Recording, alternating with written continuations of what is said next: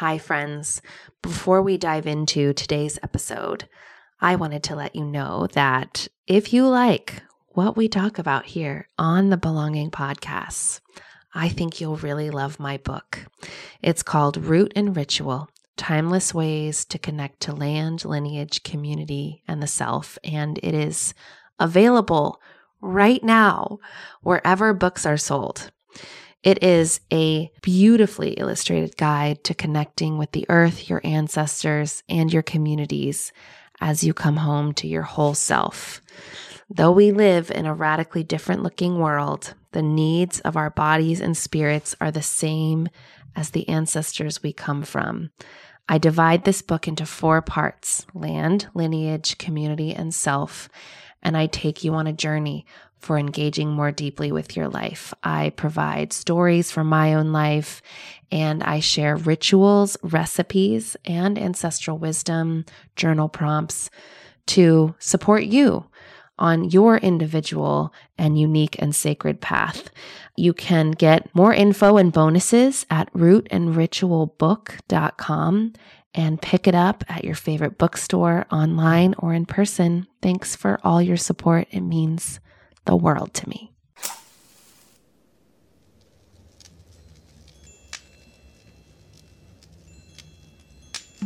I'm Becca Piastrelli, and this is Belonging, where I talk about what it means to belong to the earth, to yourself, to your ancestors, and in community.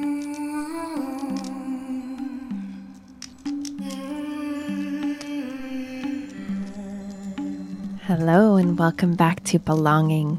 It's Becca Piastrelli here, coming at you from the office / guest room / gym / podcast studio / apothecary / meditation room. Do you have one of those rooms in your house?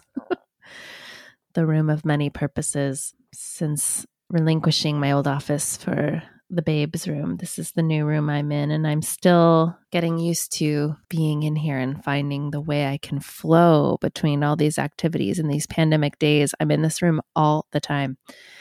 I'm just feeling like, there may be a project in my future to make it a more delightful experience. I'm wondering, actually, this is so interesting that's coming up. I hit record and I see what comes.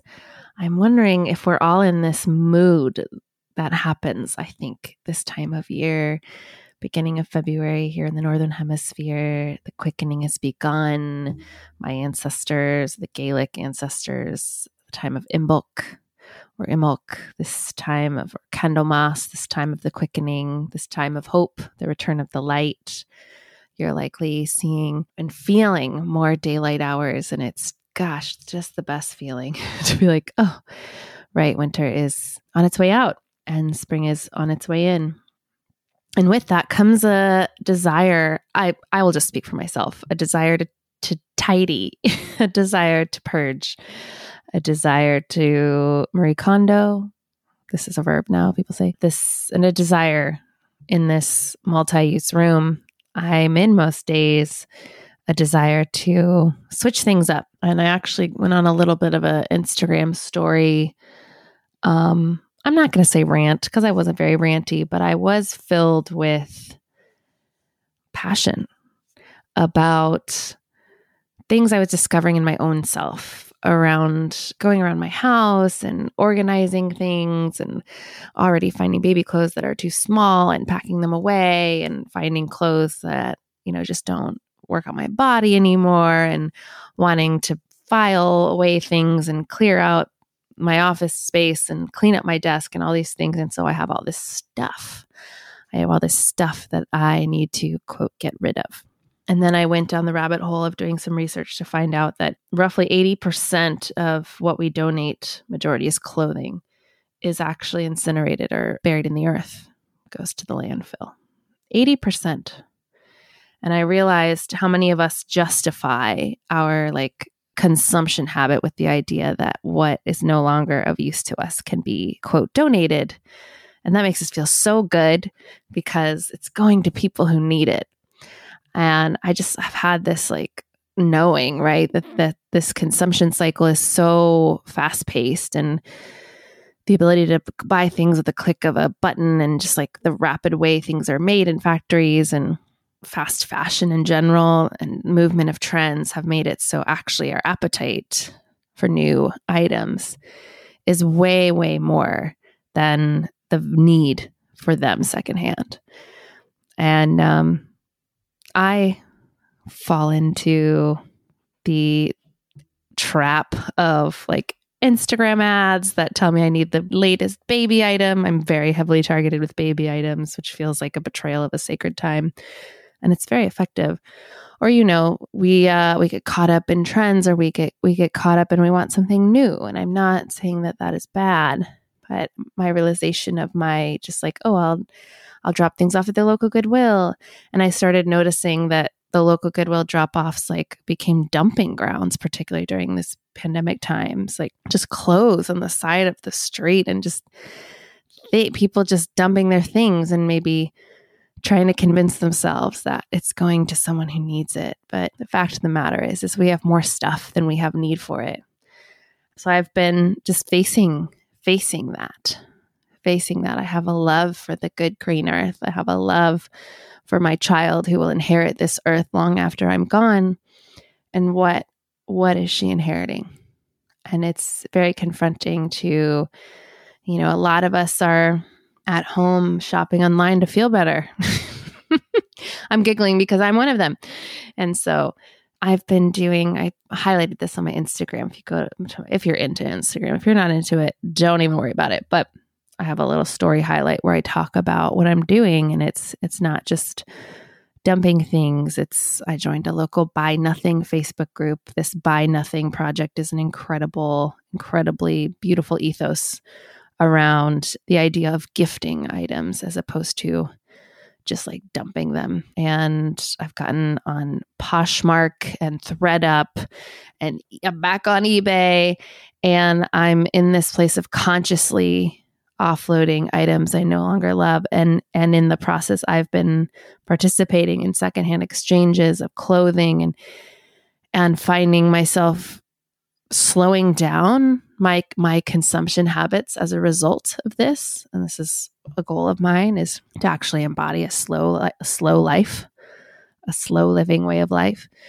And I am tending to my things a little bit more meticulously.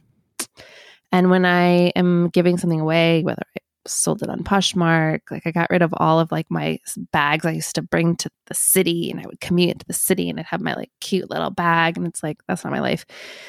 And I like washed them and put leather cleaner on them. And then I put them in a box with like this beautiful tissue paper that I saved from holiday gifts. And I found this like moon sticker that I forgot I had, and wrote a little note and put a little feather in there and mailed it off to some woman in Texas, and thought, well, this just feels so much better than just, putting it in a bag, throwing it in my trunk, and dumping it, in a massive container.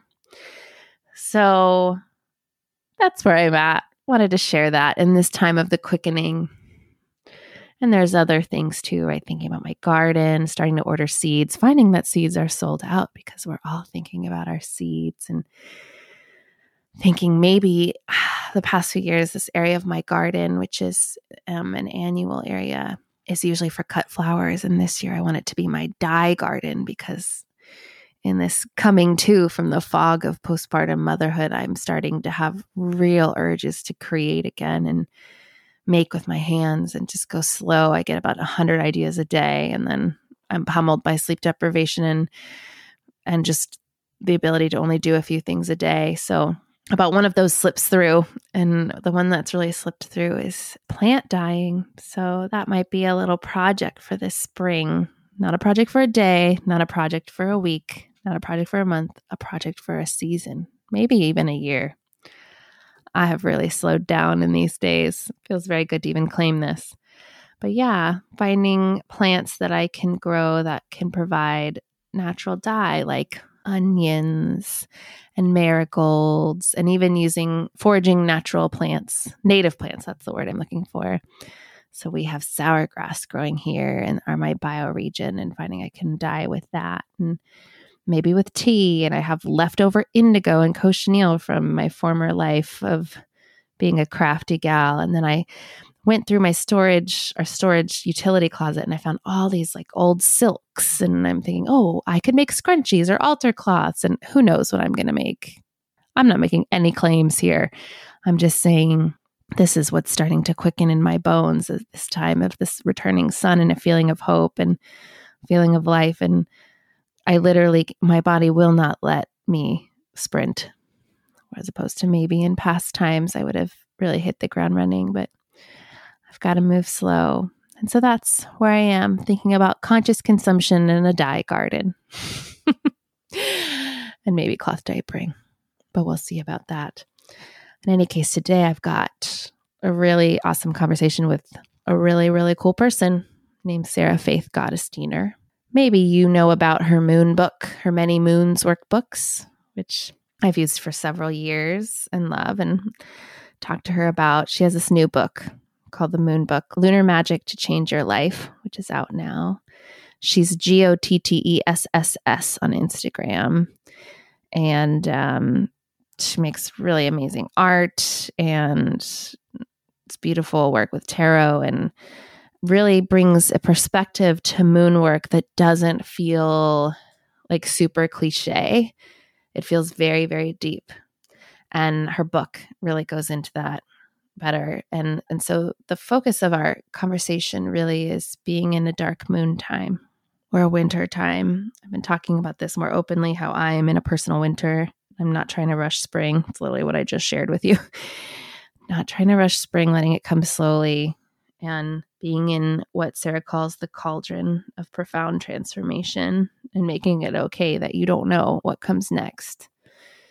So we talk about all sorts of things, disentangling your creations from systems of oppression. Moon work is energy work, becoming stewards of our energy.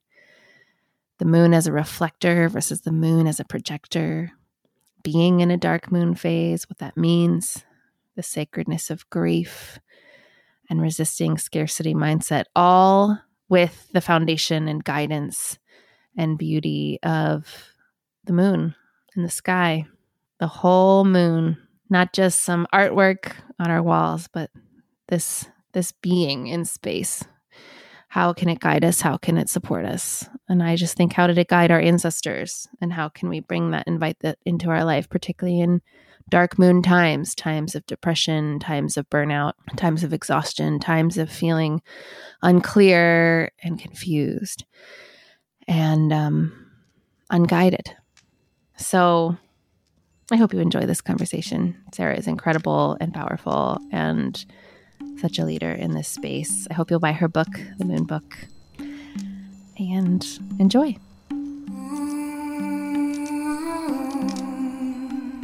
Welcome, Sarah Gottesdiener, to Belonging. I was just sharing with you, and I'm going to share with the world now how just I'm a big fan of yours, and I've been very excited about this book that has just come out of yours, The Moon Book, because I was one of your Moon Book fans, the workbook. Many Moons. Many Moons. Yes, I still have them. I'm looking at them right now. Your Many Moons workbook that really, when I was remembering the seasonal cyclicality of me and my lineage of being a human being on this animate earth, I just found these workbooks to be just so helpful. And I used to gather with friends at dinners on the full moon, and we talk about it and go through them. And so it's just very exciting to be talking to you and celebrating this book that's out in the world. So thank you for all your hard work. Oh, thank you so much. That's so nice to hear. It's always funny. I create so much in a vacuum, right? It's just myself usually. And, because here I am, my computer writing or my notepad writing. And so it's always so nice to hear that the transmissions and the messages were helpful, because that's all I want my work to be. So that's really cool. I'm glad. And I'm always really grateful to get to chat with folks who have encountered the work because I'm always just really like curious. I'm always curious to see how folks use the work. I'm curious to see if there's been any fun stories or fun spell outcomes or, anything like that. So I love to hear if you have any. Oh, yes. Great question. I'm remembering. So what's like popping up in my mind is this scene at my friend Sarah's apartment in San Francisco. And I said, oh, I have this book. We were going to have like a dinner with friends on the full moon. We were going to like burn some stuff in the backyard. And I pulled out of my bag your workbook. And then Sarah was like, oh my gosh. And she pulled the workbook out of her bag too. And it was like this, oh, we both work with this workbook. And we had, I couldn't tell you what the moon was in many years ago, but we all had this sense that we needed to like talk about relationship. And it ended up being this like deeper conversation about toxic masculinity. And there was your writing, I know it's channeled. It's so powerful, which is why it probably took a lot of work to write this book, but that's why I was so excited. I knew it wasn't just going to be this like how to, but it was going to be this like really deep experience of reweaving your relationship with the moon. But I remember under that moon, there was commentary on, I believe, sort of this like the undercurrent of like toxic, oppressive misogyny. And it led to this conversation I had with these friends that we just hadn't gone there. And since then, that was sort of the moment. Since then, conversations got deeper. It wasn't just like wine drinking and shit talking. It was like a deeper experience where we could talk more intimately. I love that. That's so beautiful. Thank you so much for sharing. It always warms my heart. So I appreciate that. That's wild. Yeah. Yeah. The book it came out last month in the United States, and then it will be out in the UK in January. There definitely was a lot of intentions there. And it was a culmination of basically around a decade of work. So it was meant to be something that one could return to again and again, and one could have as a portable companion and a support system for their life, not just for their lunar work, because the way that I work with the moon is very nonlinear. Even within the moon work itself, it's sort of like a very meta, and it's almost like a holographic Russian doll in a sense. So, really my intention is meant to guide the reader, the encounterer of this work, through the different cycles and seasons of their life and their evolution. That's really what the workbooks were meant to do. It's absolutely through the lens of the moon, but the lens of the moon is the lens of change. And the lens of the moon is the lens of moving through, flowing through, accepting, transforming, creating, dying, being, all of the things. So it's meant to accompany folks wherever they are in their lives, however they are in their lives. So yeah, that was kind of the concept. And the workbooks, I didn't know why I was doing it. I really got a strong message from spirit, from the moon, whatever you want to call it. Was definitely not me. It wasn't something I wanted to do. I never wanted to do this. This was not on my vision board. But it's sort of like by taking a step back or having that distance from the workbooks, I now know kind of what it was about. I mean, it's very holographic. It's very multi-layered. It's basically beyond language anyway, which is why sort of being a writer, trying to write about magic, and being a writer trying to write about transformation and trying to write about energy and mystery is pretty futile. It's like a fool's errand, right? It's difficult, but I do know that so much of the work is just meant to introduce folks to the idea that there's so much more to them than they give themselves credit for.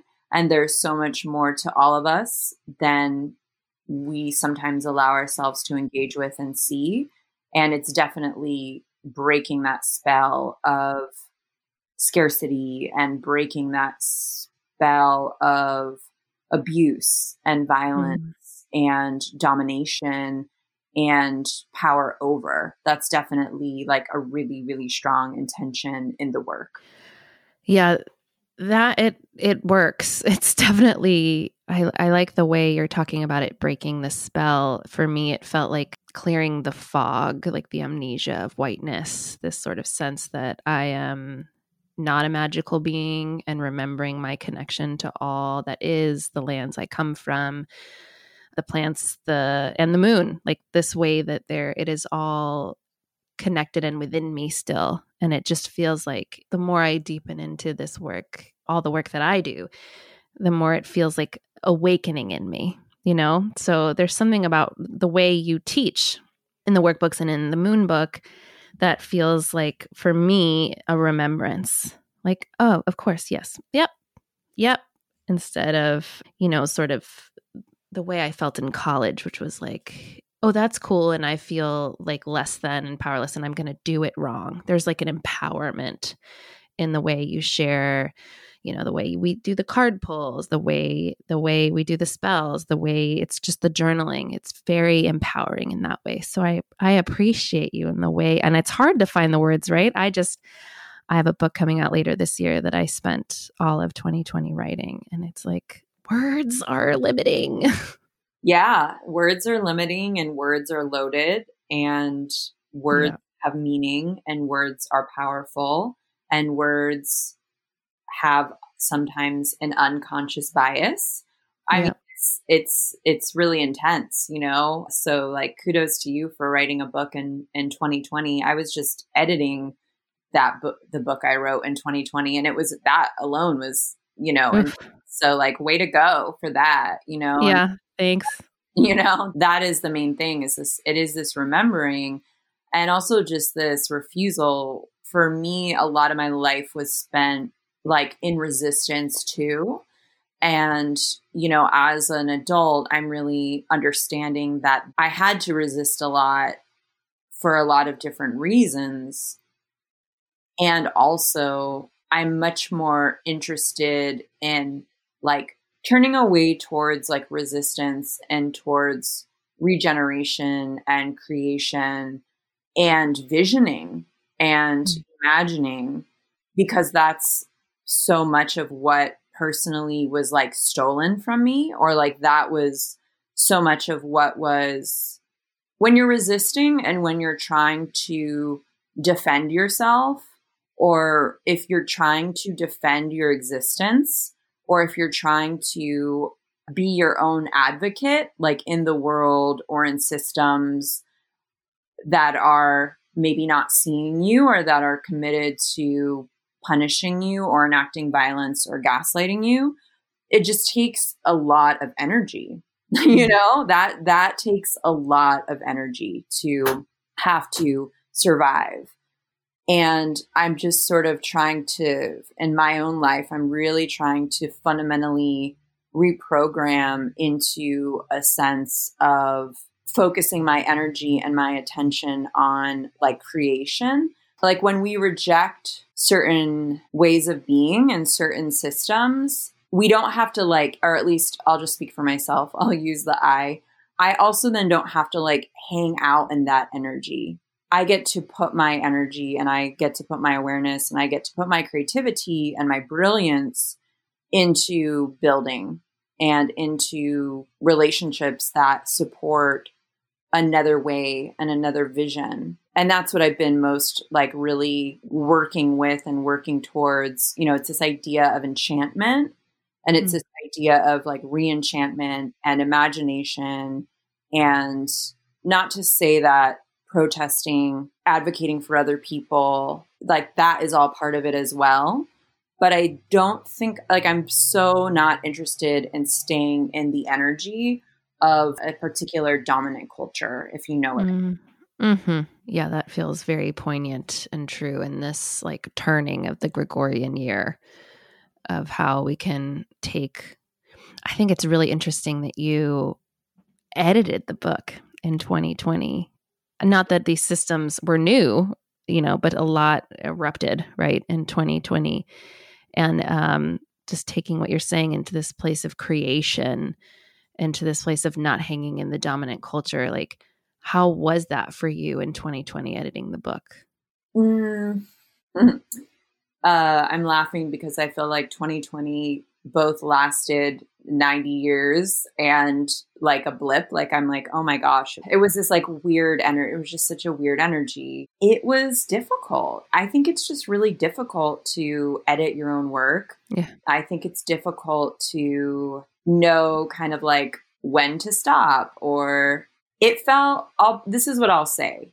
People have been doing magic. People have been collaborating with the moon and the planets and the stars and the earth and spells, since the beginning. It feels really potent now, especially, but it also feels really timeless. Like, and I think that's Becca, when you say it's like a remembering, it's like, well, yeah, there was a time where we did live differently. And to be clear, like, I'm not one for glamorizing the past either, right? Because I think when we do that, we sort of forget how far we've come in a way, because we have come really, really far and we have so much farther to go as well. But it definitely felt like, yeah, this is going to be a helpful tool to folks. Like, I do this kind of work because this kind of work saved my life. So I understand that if it saved my life, then, it can help other people in various ways. So I definitely felt like I wasn't like, oh my God, I need to rewrite the whole thing. I was like, yeah, no, this tracks. This feels appropriate. I'm going to stand by the majority of this, right? Yeah, it's like just even more deeply affirming of the timelessness of this work. I feel like maybe we should talk a bit more about the moon, since that's what this is all about. Because what I find is the way you talk about it feels, I guess I'm just tired of the cliches.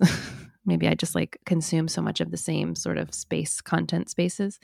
But when you write about the moon, I feel like more deeply enlightened and comforted by the way you talk about it.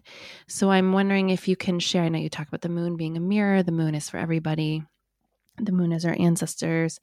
If you can share what feels true in this moment about the moon for people who are listening who may not have a regular practice with the moon. Yeah. Can I ask, like, what are the cliches? I'm so curious. Oh, yeah. Is it that it's like, okay, like, what a wild full moon. Like, that's it. Oh, like how people kind of act like they're afraid of it, or the moon is this like malevolent kind of emotional force. Yeah. Or like there's no deeper context there, or it's just like witchy chic, hashtag witchy chic without a deeper understanding of like, where is the moon in the sky? And like, I don't know, it almost feels like play to me. This could be like a projection thing, but you bring like there's a deeper reverence in the way, like, it's like, yeah, the way you talk about it being like in space, it's not just like this thing on your wall, like it's a being in space. Even that, I'm like, oh, I appreciate it, Yeah. I mean, it is, right? It totally is very far away from us. But it's still closer than any of the other planets. So yeah. Again, it's, for me, this is what I feel called to talk about. I feel called to talk about two things, and then we can go from there, and you can chime in with whatever you'd like, because I'd love to hear your take. The first thing I just want to talk about with the moon, well, maybe it's three things. I'm going to put them into two. The first I just really want to talk about is energy, because there's this connection to light and the moon and our energy. There is this connection to growth cycles and the moon and our energy.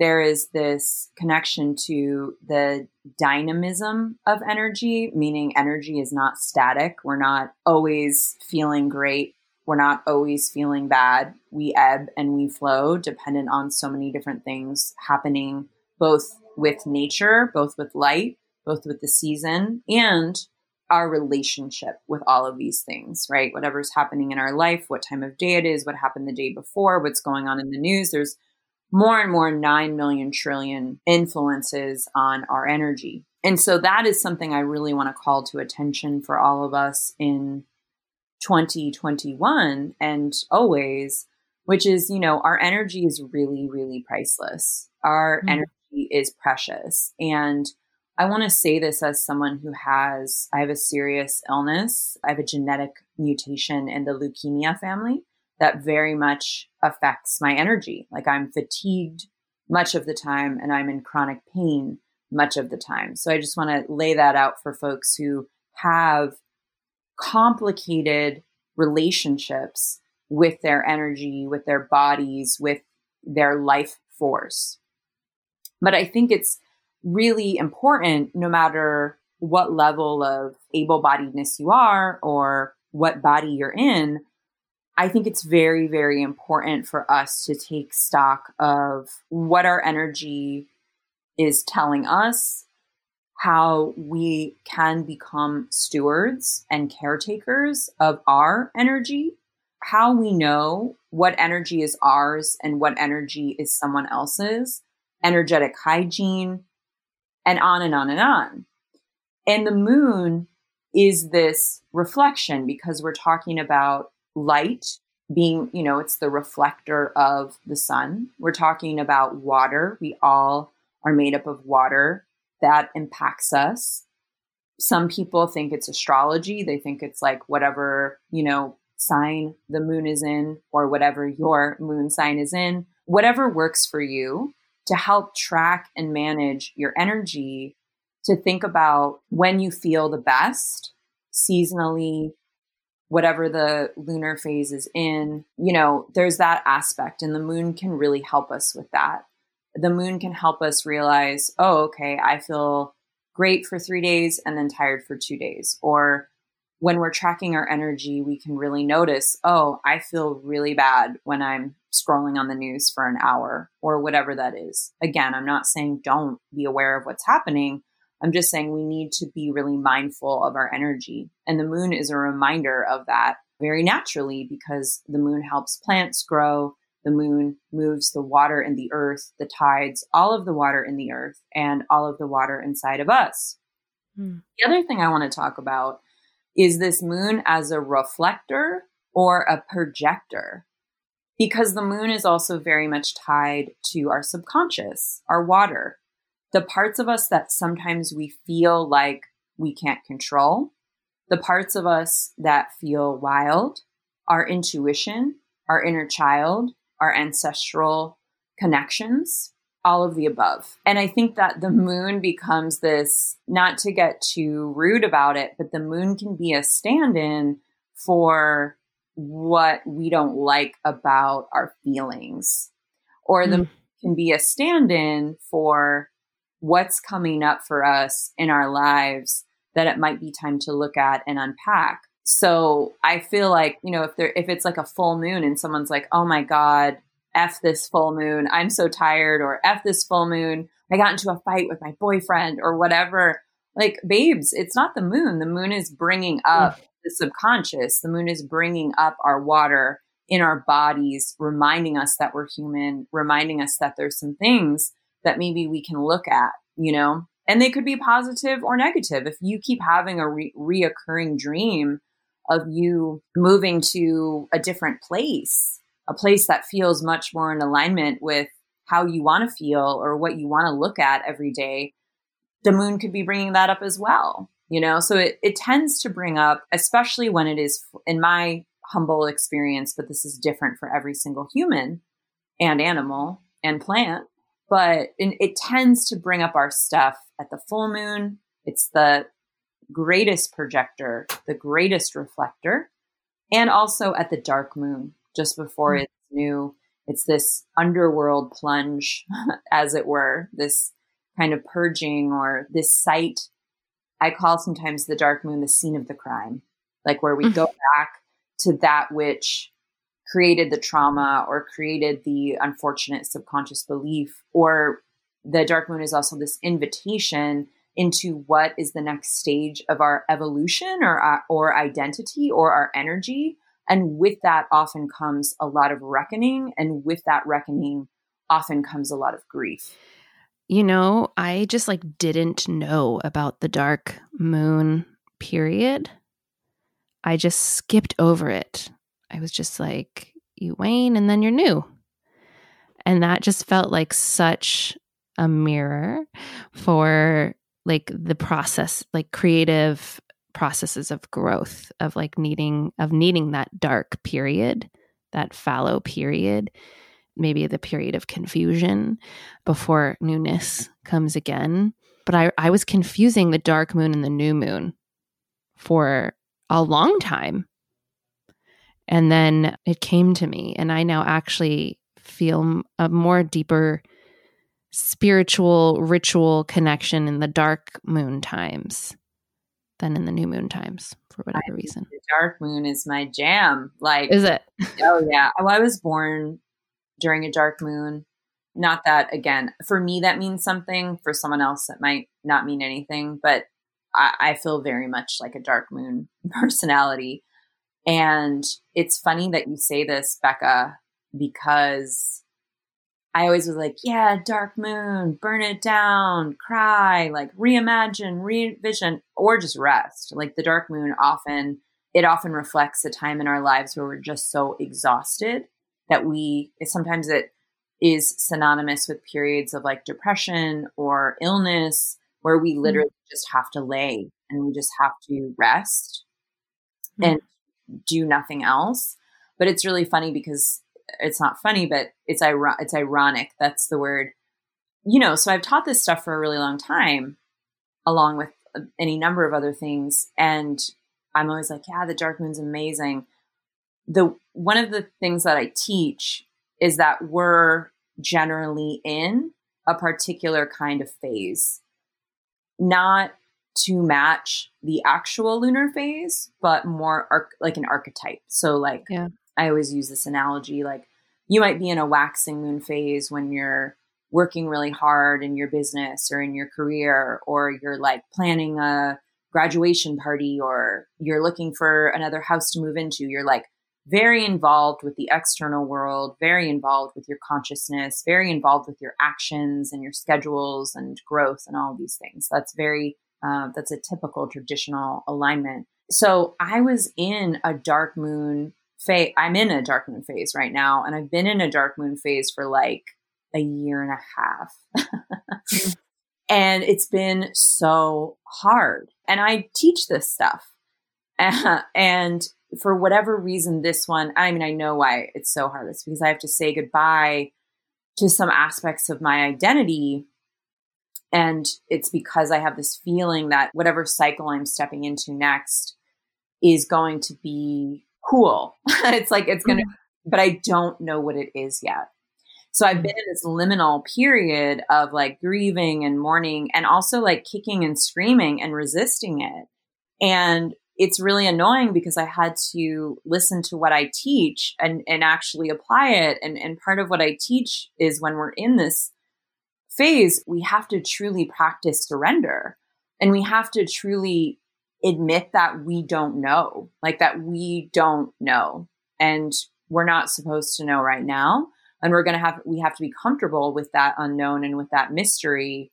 And it's really true. When I started doing that, I became much more comfortable with being in this phase. I was able to rest more and more profoundly. Like I was able to embody rest. And now I feel like at peace, knowing that, in fact, yeah, there's going to be a new cycle coming for me in the spring. And I can look forward to it instead of resisting and kind of pushing it away and kicking and screaming. But it's funny because like, it's sort of similar to a magical practice or a tarot practice or a writing practice. Any kind of meaningful work that we do that engages all of our senses and engages all of our consciousness levels, every time you go around to it in a different way, it's a different experience. Like watching a movie you love a year later or something. You're like, wait a minute, my engagement with it's so different. Like in the past, I've had dark moon periods that might have just lasted a couple months. And I've been like, yeah, burn it down. Like I'm stepping into the flames, like I'm like, woo, like I'm very like, yeah, I'm going to like, tower this shit and step into the star. And I've been really comfortable with it. And there was something about this one that was very prolonged, and there was a ton of grief. There was a ton of painful situations in my life and a ton of loss and a ton of like having to do a lot of healing work that accompanied it, which made it kind of so long. But now that I'm sort of seeing the proverbial light at the end of the tunnel, I can say I'm grateful for it. I'd imagine it's a challenge to launch a book in a dark moon phase. Oh yeah, baby. My launch was so mellow. I was like, because that's the other thing that I teach is like, you have to know where you're at in order to plan accordingly and in order to support yourself. So, and it's a pandemic, right? Yeah. And, we're reminded of that every day. So yeah, my launch was very mellow. Like I wasn't going to do a ton of events. I felt very sensitive about asking people to do things for me at the end of a pandemic year. My book came out in December. I felt very sensitive to my own energetic levels. My book came out at the exact busiest year of my business, of course, because that's how these things happen when they're out of your hands, because I was working with a publisher. So, and the book, the pandemic affected the book so that it changed dates 3 times. It was supposed to come out in the spring originally, which I'm actually glad it didn't, I'm glad it came out when it did, because that's part of, again, just accepting whatever is happening. But, part of the grief of the dark moon phase was releasing this book and knowing like that this particular phase of my life was over. So now that the book is out, I just feel very relieved, honestly. So it actually feels really good. So, but yeah, like if I was feeling like I had a lot more energy or I was in a different phase in my life, the launch and the situation around it and the energy and the effort that I brought to it, it would have been a lot different. The energy I get from you as you speak about this is someone who just like really trusts that lunar rhythmic cyclical process and commits to it. And it's really nice to hear as I prepare for my own book launch in the fall. I too am in a dark moon phase, or I usually use seasonal archetypes, so like a winter, as I just gave birth. I just gave birth at the end of August, and talk about energy capacity is just completely different. And I'm going through a pretty profound identity shift, transformation, and figuring out who I am. And yeah, my book also feels like a completion ritual, a completion spell of like a time when I was waxing for a long time, building my business. And I know you talk so openly about running your business too. So your words, I feel like I could have said some of them in my own way. And it's just nice to hear your words and feel where I am in that, in the cycle of things as well. And that's what I hope for people listening to think about and hopefully get the book, is to think about where they are in the cycles, archetypally in the cycle of the moon as it is in the sky, in your day, in every moment. And to not think, I know it's taken me years to unlearn that I need to be at max capacity all the time, that's actually a super damaging, oppressive identity that I don't have to opt into anymore. And the moon has been so helpful with that. Yeah. And it's not natural. No. And again, everyone has different energetic levels. I have friends who, run 5 miles a day and they're always, but so I want to honor where everyone is, but it's just simply not natural. Our bodies, we're cyclical creatures. Like we are of nature. So we have to honor where we are and not push it away. I think maybe someone listening to me, hearing me talk about this might be like, is she okay? Right? I'm all like talking about grief and not having a lot of energy and all this stuff, but like, I'm fine. You know what I mean? Like, yeah. I'm fine. And I'm just acknowledging where I'm at. And when we acknowledge where we're at, Like if you're like, I feel great, like I am new moon, I'm waxing, I'm full moon, I've hit my stride. That's great. Like work with that energy, work with where you are. I like similar to you, Becca, I was waxing for years, like happily. And then I wasn't. And I was like, okay.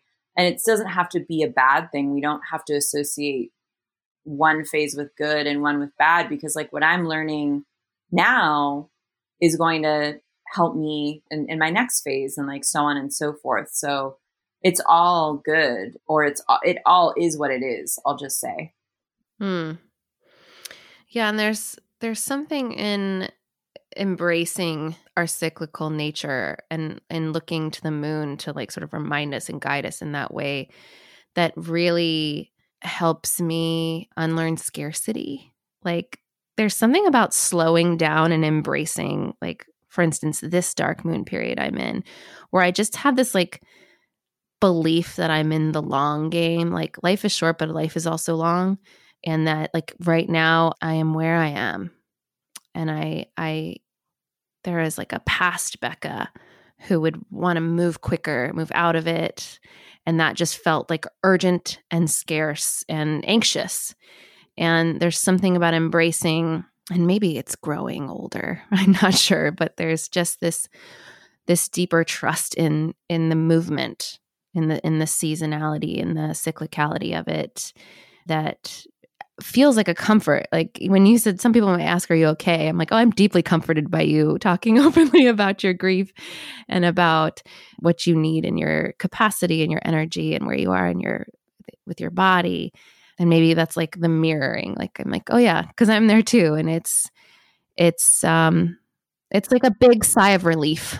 Yeah. It's like, it's both uncomfortable, but it's also is a relief to be like, okay, this is what I can do right now. This is what I must do. I must rest. I must dream. I must let myself feel my feelings. I must acknowledge that I am in the cauldron of a state of profound transformation, and that it's okay if I don't know. It's okay that I don't know when it's going to end. It's okay that I don't know who I'm going to be, even though maybe I can see her waving, to me, like off in the distance. And that also feels very comforting. And, I just want to pick up the thread of what you said about scarcity, because resting or slowing down or taking breaks, I mean, number one, obviously I have to name my privilege, right? It's a privilege that, I mean, I don't have children, and I have dogs. They are not children, but I have myself, my partner. I'm not a very large caretaker, although my work includes caretaking, like my work in the world. So I am actually in a different kind of way. So I just want to name like the privilege that we even have to be speaking about rest.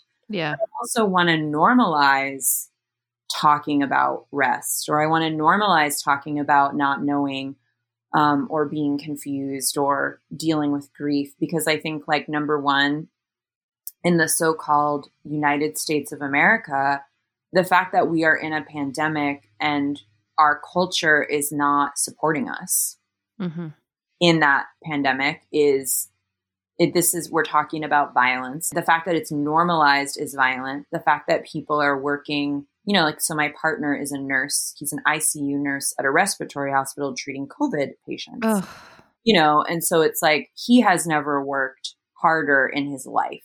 Right. Wow. Yeah. His colleagues, everyone in healthcare, everyone who work in grocery stores, everyone who's in the gig economy, like delivering takeout, like all of those people, I am sure, are like profoundly at the brink, of energy and of fear and anxiety. And I mean, I could go on and on about the pandemic. I'm not going to. We all know what's happening. But what I'm getting at is like the fact that we haven't, as a culture, been able to acknowledge our grief. The fact that as a culture, many of us, all of us have had to work through it. We've all had to show up, pay the bills, keep going in the unknown.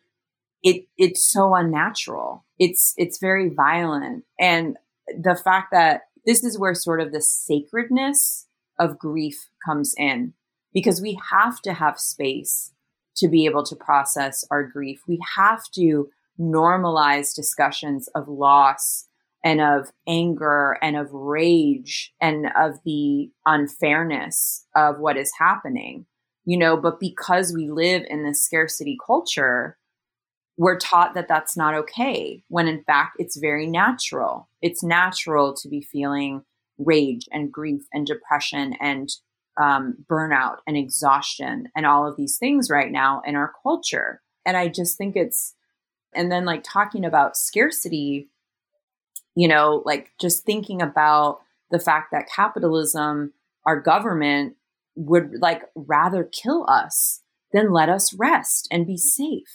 Yeah.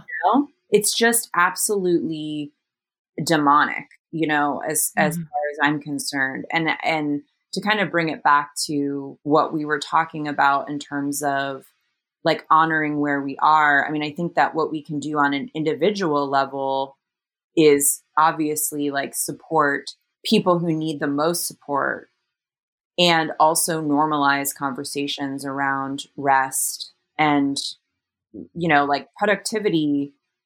What even is that? Right now our productivity is being designed by algorithms and robots. Like who cares if I'm not super productive? It's a pandemic. Who cares if I'm not super productive for years? It's super ableist. What about the people who don't work because they have an illness or because they're disabled? Like, I just think we need to start having these dark moon conversations, more, and normalize them more, because it underlies the culture of scarcity when everything has to be like business as usual and measured by our productivity or, all of these things, when life just isn't like that. Like it's such cognitive dissonance, right? Like it has to be like, oh, I have to log into my Slack channel at work, or like, oh, I have to respond to this email like about nothing, or whatever. I'm not saying it's about, but like, it's like in our culture, our priorities are just, there's this real cognitive dissonance that we've been seeing our entire lives, but 2020 has just really underlined. Yeah, the distortion is illuminated. And I love that it's us having these dark moon conversations. Like I'm having these conversations daily. I'm here for these conversations. And it's always been there, but there's something about this time, where I'm just like, okay, this is the conversation. For me, this is the conversation. Yeah. I mean, it all starts with like conversations and people just acknowledging and naming what's there. And unfortunately, like a lot of folks, for whatever reason, aren't doing that. Yeah, that makes me feel sad and frustrated. That makes me feel really sad and frustrated thinking about that. But I do think people are, I mean, I think more than ever, in my lifetime at least, more people than ever are acknowledging the, the limitations of the current system, which is a system of scarcity. Like in this way, capitalism and uber productivity and hyper materialism and overconsumption is a culture of scarcity. Yes. Because it's like a culture of distraction, of competition, of hierarchy. When like, if we're bringing it back to the remembering, if we remember who we are, and some of that, like you said, Becca, is as white people divesting from whiteness, unraveling our complicity, moving towards different relationships with ourselves, probably spiritual. And I define spiritual very loosely. Like spiritual could be just you coming home to yourself or some of your gifts, or acknowledging what a lot of your pleasures are and making more time for that. It doesn't have to be praying or honoring deities or anything like that. It just is more of an embodied and conscious experience of your life. And it's acknowledging the sacredness of your life and the sacredness of all life, including plants and animals and the earth. But to me, that is one definition of abundance. Is that what you think as well? Oh, yeah. Absolutely. I just always come at it from like, what has been my experience without trying to project that on everyone else's. And it's really like my emotions are really sort of guide me there. And it's about questioning like the belief within that. And I actually, to bring in the moon, find that like the emotional ebb and flow with the moon cycle helps me ask those questions. So I think this is where I like the way you go deeper than the cliche of just like, it's a full moon, like get naked by the fire, which I'm really into as well. But it's like, what is like being pulled up, you know, in this like emotional period, like a recent full moon. I had these amazing conversations all over text because it's pandemic, where we were all sort of feeling a similar rage, a similar rage. And some people were like, oh, it was like in a space of like feeling like a victim of the system. And other people's, it was feeling like a loneliness in this. And it created this deeper conversation of like, what are our beliefs around like what's underneath this? And in that way, I felt the abundance there. You know what I mean? The scarcity is in like believing the lie, and not seeing the gift of the rage and what's beneath it, the riches. Yeah, absolutely. I mean, anger and rage are really useful emotions because they show us when our boundaries have been crossed. They often point to what we care about, like most deeply, you know? They're this like beautiful compass, uncomfortable compasses, but to me, they're very clear. Like they're some of the more clear emotions, at least in my own life, you know? They've served me really well in certain situations, knowing when my boundaries have been crossed or getting me into a more comfortable zone with that which I desire or that which I care about. And, you know, I think that like going back to what I was talking about earlier about not simply just wanting to resist, it's like our emotions can also be this guidepost to go further than the resistance, right? Because if we stay in the space of I'm lonely forever, we'll stay lonely forever, or we'll think we're lonely forever. But if that loneliness then becomes a tool to guide us into that which we desire, which is connection, then we're going past that surface. We're going past that just, oh, I'm resisting it, or, oh, I'm just this one thing. The loneliness can show us where we need to have more intimacy with ourselves or more compassion with ourselves, or, you know, like I love the term balancing actions. So the loneliness can show us like where we need to reach out to someone else and connect to someone else, because chances are, I mean, even before the pandemic, this was true, but like if you're lonely, chances are someone you know is also feeling lonely, you know? So reaching out to that person and just checking in and having conversations. When you get off that phone in general, you don't feel as lonely. You feel connected. And that to me is like, that's abundance. And that's like, that's creation energy. And that's going beyond, you know, whatever kind of limitation that we think our emotions are, when really they're guideposts into deeper ways of meeting our own needs and feeling interconnected in the world. Yes, absolutely. Now more than ever, at least for me. Yeah. It feels like for me deeply spiritual work and important. Yeah. I believe this is like all spiritual work. It's not like we're at this place where, I mean, I've been thinking about this and talking about this so much, so bear with me, but in numerology, we're in a 5-year, which is a Hierophant year. And one of the lessons I think of this year is going to be that our spirituality, I mean, it's really what the sages and the mystics and the Buddhist teachers and the witches and the shamans have been teaching for millennia. But that is, we're not separate from our spirituality. Like we might go on the mat, but what we are learning on the mat is what we take into our everyday life. Like that is one of the points. I mean, one of the points of spirituality, I feel like, is literally just to help us stay here, like, stay here on the planet, but also it helps us bring our awakenings or our enlightenment or our brushes with the divine, our brushes with the sacred into the rest of our lives, right? Because the rest of our lives is where we need it and where we can benefit from it and where other people can benefit from it. So I think that this year, 2021, is going to, I think there are a lot of actually really beautiful possibilities. I'm cautiously optimistic. And also, I think it's going to continue to be just as intense as 2020 was, quite honestly. Yeah. So let's take good care of ourselves and each other and stay connected.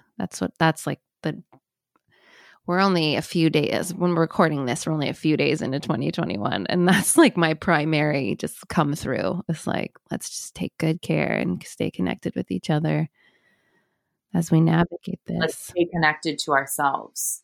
Yes. You know? Yes, absolutely. Well, Sarah, thank you so much. This has been such a rich and powerful dark moon conversation. I so appreciate it. The book, I'm going to hype it for you.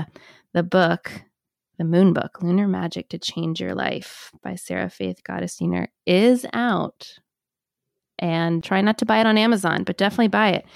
It's really beautiful, powerful that you can have in your life, you know, for more than just 2021 to guide you through it. You also have a podcast called Moonbeaming, which is really wonderful. Listen. And is there anything else we can share that you'd like people to direct themselves to?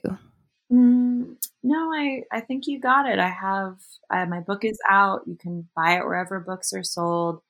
I have a newsletter you can hop on. That's where I share when I'm teaching.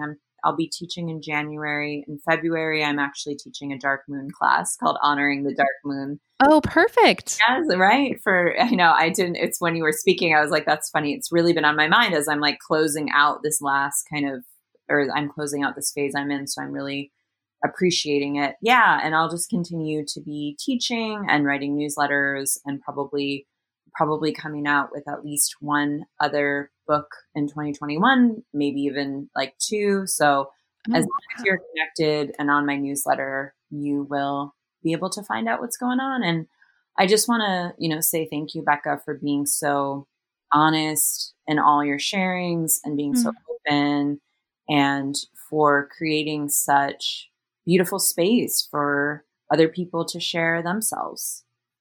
Oh, wow. Thank you. That means a lot to me. It's such a pleasure to be in voice space with you after reading your words for so many years. So what a treat. What a treat. Thank you for joining me. Thank you. Thank you so much for joining me. I know your time is sacred, and the fact that you spent it with me talking about belonging means a lot. If you want to access show notes or links to old episodes, check out belongingpodcast.com. And if you know a friend who could really benefit from listening to this episode, share it with them. I'll talk to you soon.